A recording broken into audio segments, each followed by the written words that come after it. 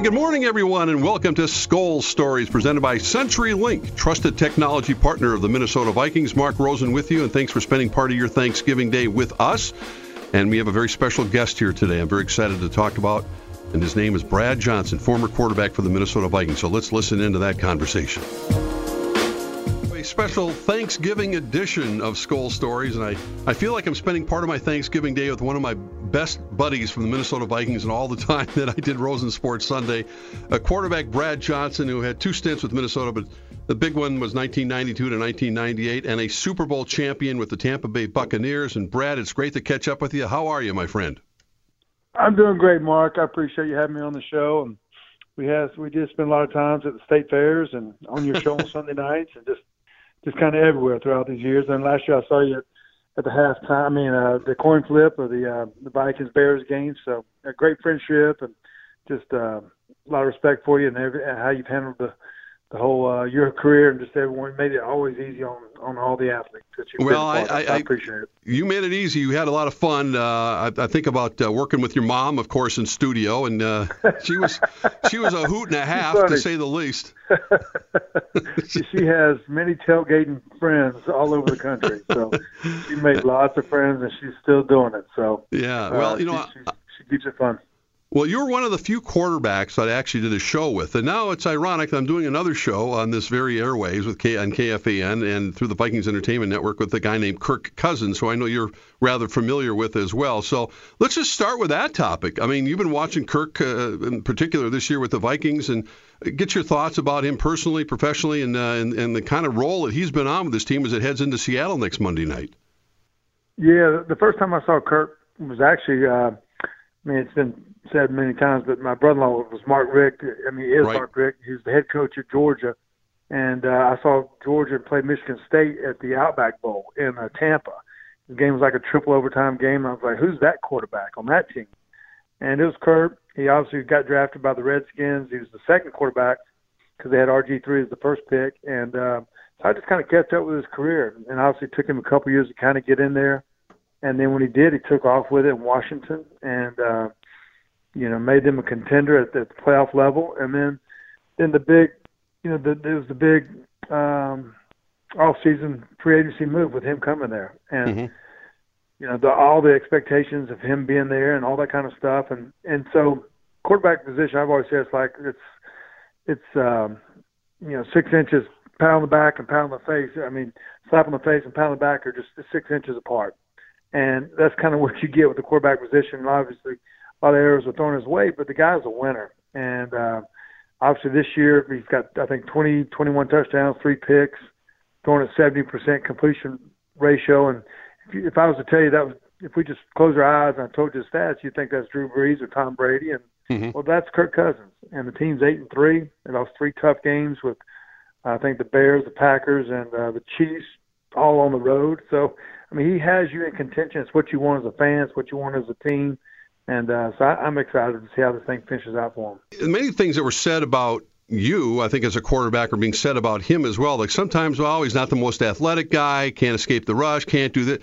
They always have these things you can't do, and yet here you are. You won a Super Bowl ring and with some amazing players around you, and maybe some of the same things you're saying about Kirk now, but you find a way, right? There's so many other skill sets that you have to be a winner in this league.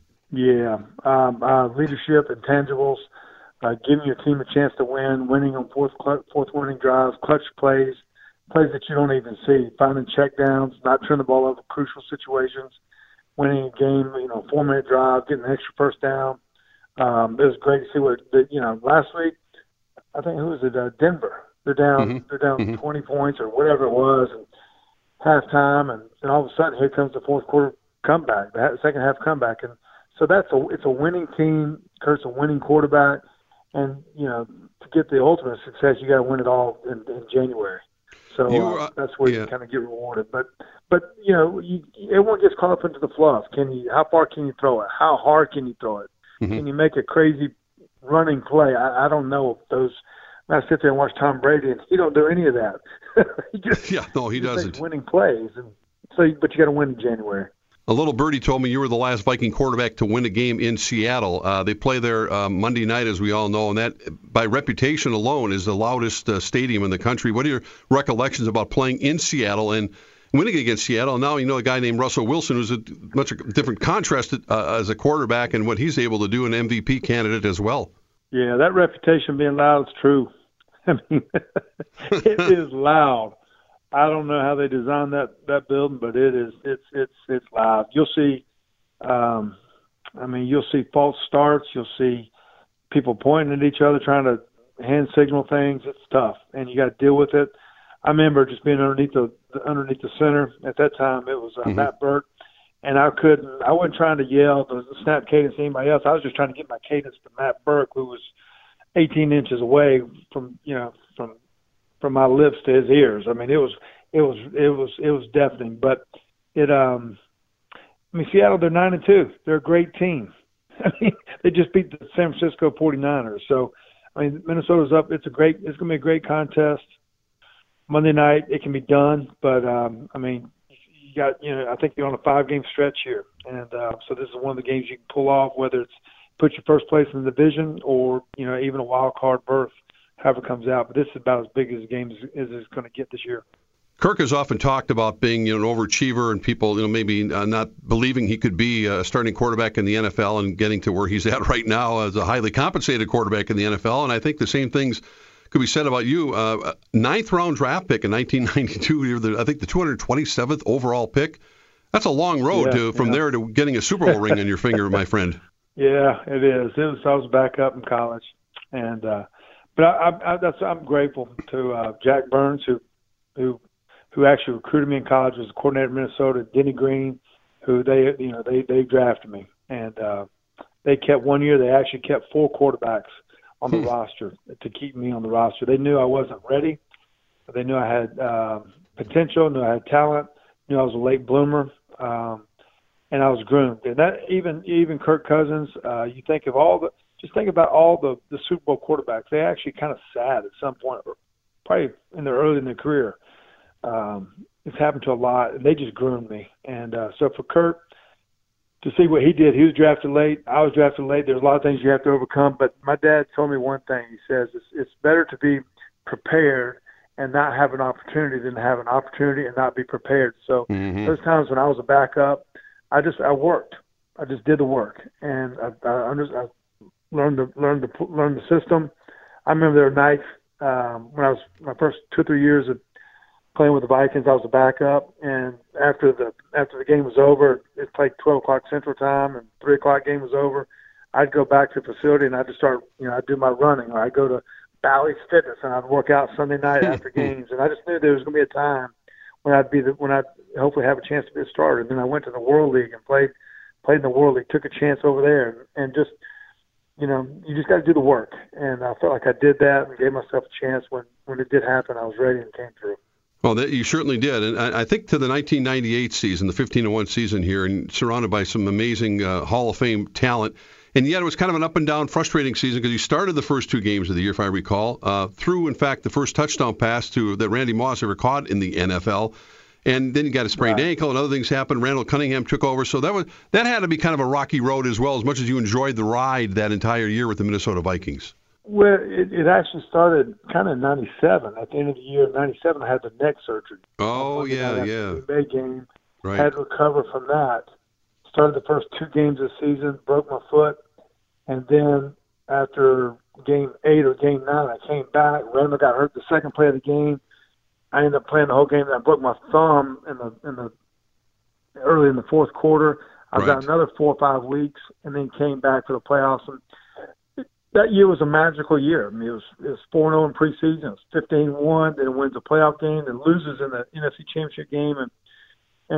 But blessing in disguise from my neck injury in 97, my hand, I don't know if I could have thrown the whole season. And what Randall did that year, being the MVP, and the team's success was incredible to be a part of. And so I probably need blessing in disguise, and I get traded to Washington, and then kind of the rest is history for me. But that team was awesome. The group of guys that were on that team, the guys that made Hall of Fame from that team, it was just that you probably didn't get rewarded, obviously because of not winning the Super Bowl, but it was an unbelievable experience to be a part of, even though I didn't play that much. Hey, great stuff with Brad Johnson. We'll rejoin his conversation in a minute here. But first of all, reminder to join Muss along with Everson Griffin for Vikings Country, Tuesday, December the 3rd from 5:30 to 8:30 at McCoy's Copper Pint in Shakopee. This is presented by Miller Lite. You can win great prizes, including tickets in the Miller Lite Lounge at U.S. Bank Stadium. So visit Vikings.com/Vikings Country for more info and a full schedule. Back with Brad Johnson after this. A reminder to join Paul Allen and Paul Charchian at Buffalo Wild Wings in Roseville on Friday from 9 to noon for Yes Friday Football Feast. The feast is presented by Coors Light. Check out the complete schedule at Vikings.com and on the Paul Allen Show page at KFAN.com. From Washington to Tampa Bay and being reunited with former Vikings assistant coach, a guy named Tony Dungy.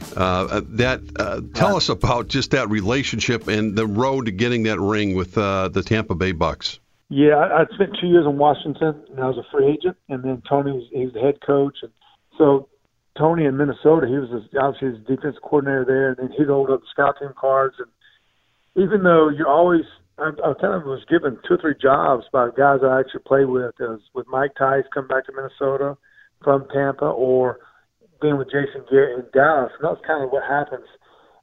Tony got the head job in Tampa. We had a great connection in Minnesota. Mm-hmm. He knew who I was as a person and quarterback. And then I got to play for Tony 1 year, and then they let him go. And he went to Indianapolis, and obviously had a Hall of Fame career. And then but John Gruden came in my second year in Tampa, and that's when we won the Super Bowl. But seeing what Tony did, the impact that he made on an organization in Tampa, which had been a losing wrecking ball, is what it was. Right, so he changed the culture, changed the community. He actually still has a home in Tampa. So everyone in the world has respect for Tony. So I was grateful for that. He made the move to get me. And with all due respect to John Gruden, I think a lot of people felt he won that Super Bowl with Tony Dungy's team. And it just so happened timing was everything, and it worked out quite well for him. It did, but it's kind of unfortunate, too, because he brought in 26 players, too. Jeez. And so, wow. I mean, that's what people don't realize. Mm-hmm. And, it's not like Jim Moore doesn't get the right. success of winning the Super Bowl in Indianapolis because he drafted Peyton Manning or Adrian James or Marvin Harrison but Tony got it done in Indianapolis, and John got it done in Tampa. They both are unbelievable coaches and great. They both deserve everything that they get. Brad, was a little odd to come back to Minnesota. I know you came back in 2005, and you started out, I think it was 7-2. They had a 6-game winning streak. A lot of things going on, and Moss had been traded. It was kind of odd, but did it feel pretty good, or was it feel kind of odd that you were back with the Vikings during that time? It was. I was kind of getting near the end of my career. I think I was 37 years old at the time when I came back. I came back as a backup to Dante Culpepper, who had just coming off an MVP season. So, we had my wife Nikki and I. We had 2 kids, Max and Jake. They were young. And at the end of my career, and I was like, I went in free agency. I looked at Seattle. I looked at Chicago. Looked at Miami, and I was like, where do I want to be? I knew the system. I knew Mike Tice. It was just an easy transition for me and I came in as a backup, which that's what I was at that time in my career, but I still wanted to play. And it was unfortunate when Dante went down, he had an ACL injury, and I came in, was able to play, and we ended up being 9-7 on the season. So it was a fun time for me to come back that year and play and kind of have some success at the same time. But it was I just had so many friendships and so many great relationships with people, not even on the team, but just throughout the whole community up there in Minnesota. And it was an easy transition. I loved it. Well, you mentioned your family. You had a couple of young kids at that time. One of them, as you mentioned, Max, high school senior, going to LSU next year to play quarterback. I think is he playing in his championship game this weekend? Yeah, we're in the quarterfinals now. I'm helping. I'm the QB coach and the water boy is what my role is. So, but Max, he's 6'5", about 215 or so. Oh my! He's a lefty, which is different. But I've coached him all since second, third grade, all his youth teams, and coaching now and stuff. So it's been awesome to watch him grow up as it's hard to believe that now he's finally graduating high school. Like, holy smokes, he's I'm driving cars and getting ready to go off to college. And but there you go. Heading to LSU, be heading to LSU in January, and so just really excited for him. Let's see if we can get this straight here. He's going to LSU. I think there's a guy named Thad Moss who plays at LSU, right? Randy Moss's son. How about that? So just close your eyes. Imagine Brad Johnson to Randy Moss, first touchdown reception. Now it could be Max Johnson to Thad Moss for a touchdown.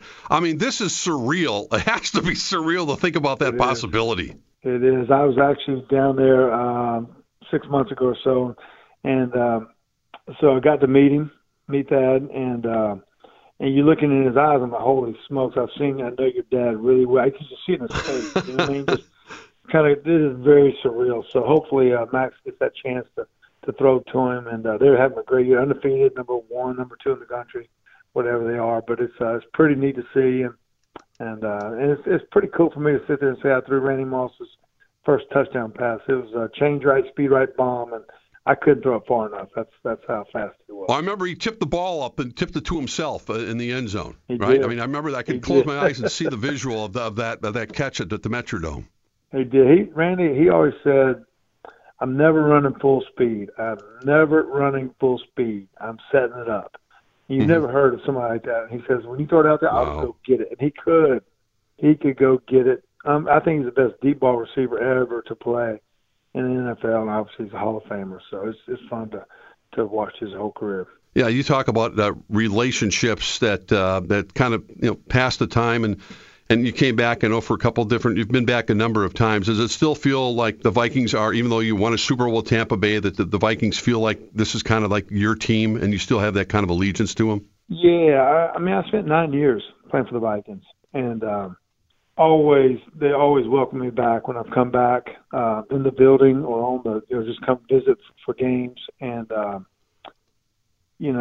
there's so many guys that you play with that have gone on, whether they made Hall of Fame or they went on to be head coaches in the NFL, or just the friendships that were made. And then obviously I just felt I loved living there. Honestly, we lived in Eden Prairie. And I always consider a place. I always consider like a home for me. So I was just thankful for that opportunity, and I just love the people there, and always being a Viking. I'm sure you pay a lot of attention to the NFL, and everyone's raving about Lamar Jackson right now and how he's kind of reinventing the quarterback position. He's is he going to be that kind of a guy if he can stay healthy to kind of revolutionize the position? He looks phenomenal right now. So yeah. It's electric. It's electric. And Michael Vick kind of had a spin like that, and then and then obviously Lamar, it's happening for him. I think a team has to be willing to be patient with those kind of guys. It's not traditional. It's not just pure drawback. It's not the old school 7-step play fake and that kind of stuff. The game has changed. You see it in middle school, high school, college. People don't get underneath center anymore unless they're playing wing T. It's shotgun. It's these RPOs.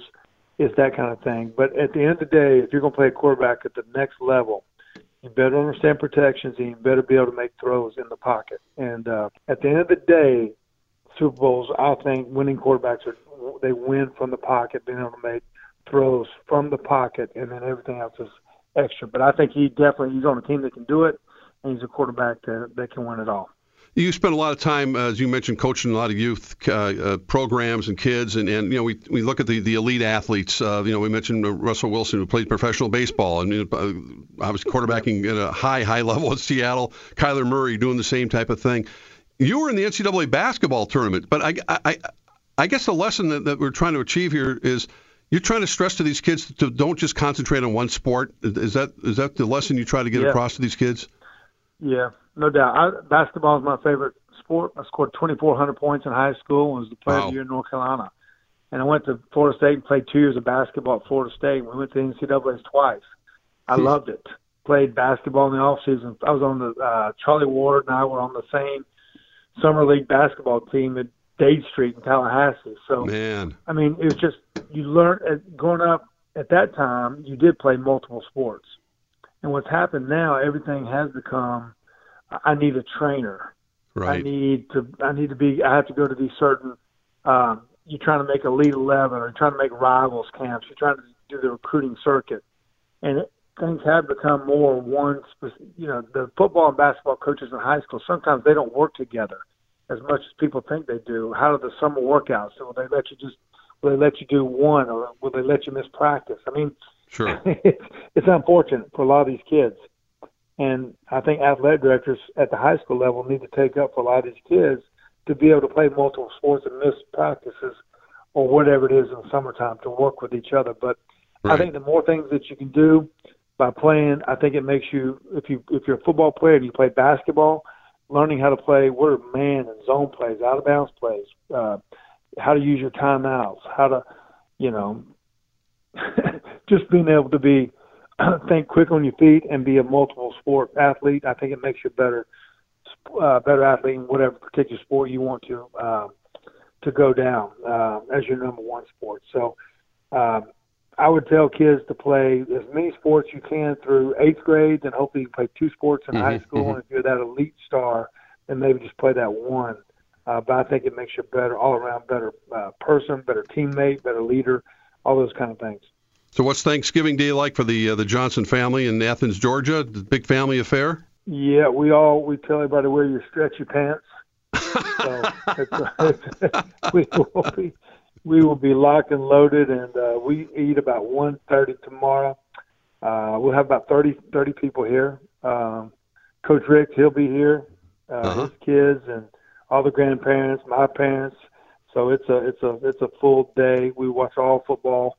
We'll take a nap about 3:30 or 4 o'clock and wake up in the second half to Dallas. Start grazing again. I get it. To it. So. Brad, it's been a pleasure. I will recite my favorite line again, maybe of all time, of all the guests I had on Rosen Sports Sunday, when you took off and I think you were scrambling and trying to get away from the rush, and I asked you on the air, what were you thinking? And you looked at me and you go, "Run, Forrest, run." I'll never forget that. Hey, that was the truth. It was the truth. So, the great lines of all time. Brad, it's nice catching up with you. My best to your family and continued success. And we'll be watching for Max Johnson throwing touchdown passes to Thad Moss down the road here. Have a great Thanksgiving, my friend. I appreciate you too, Mark. Thank you, buddy.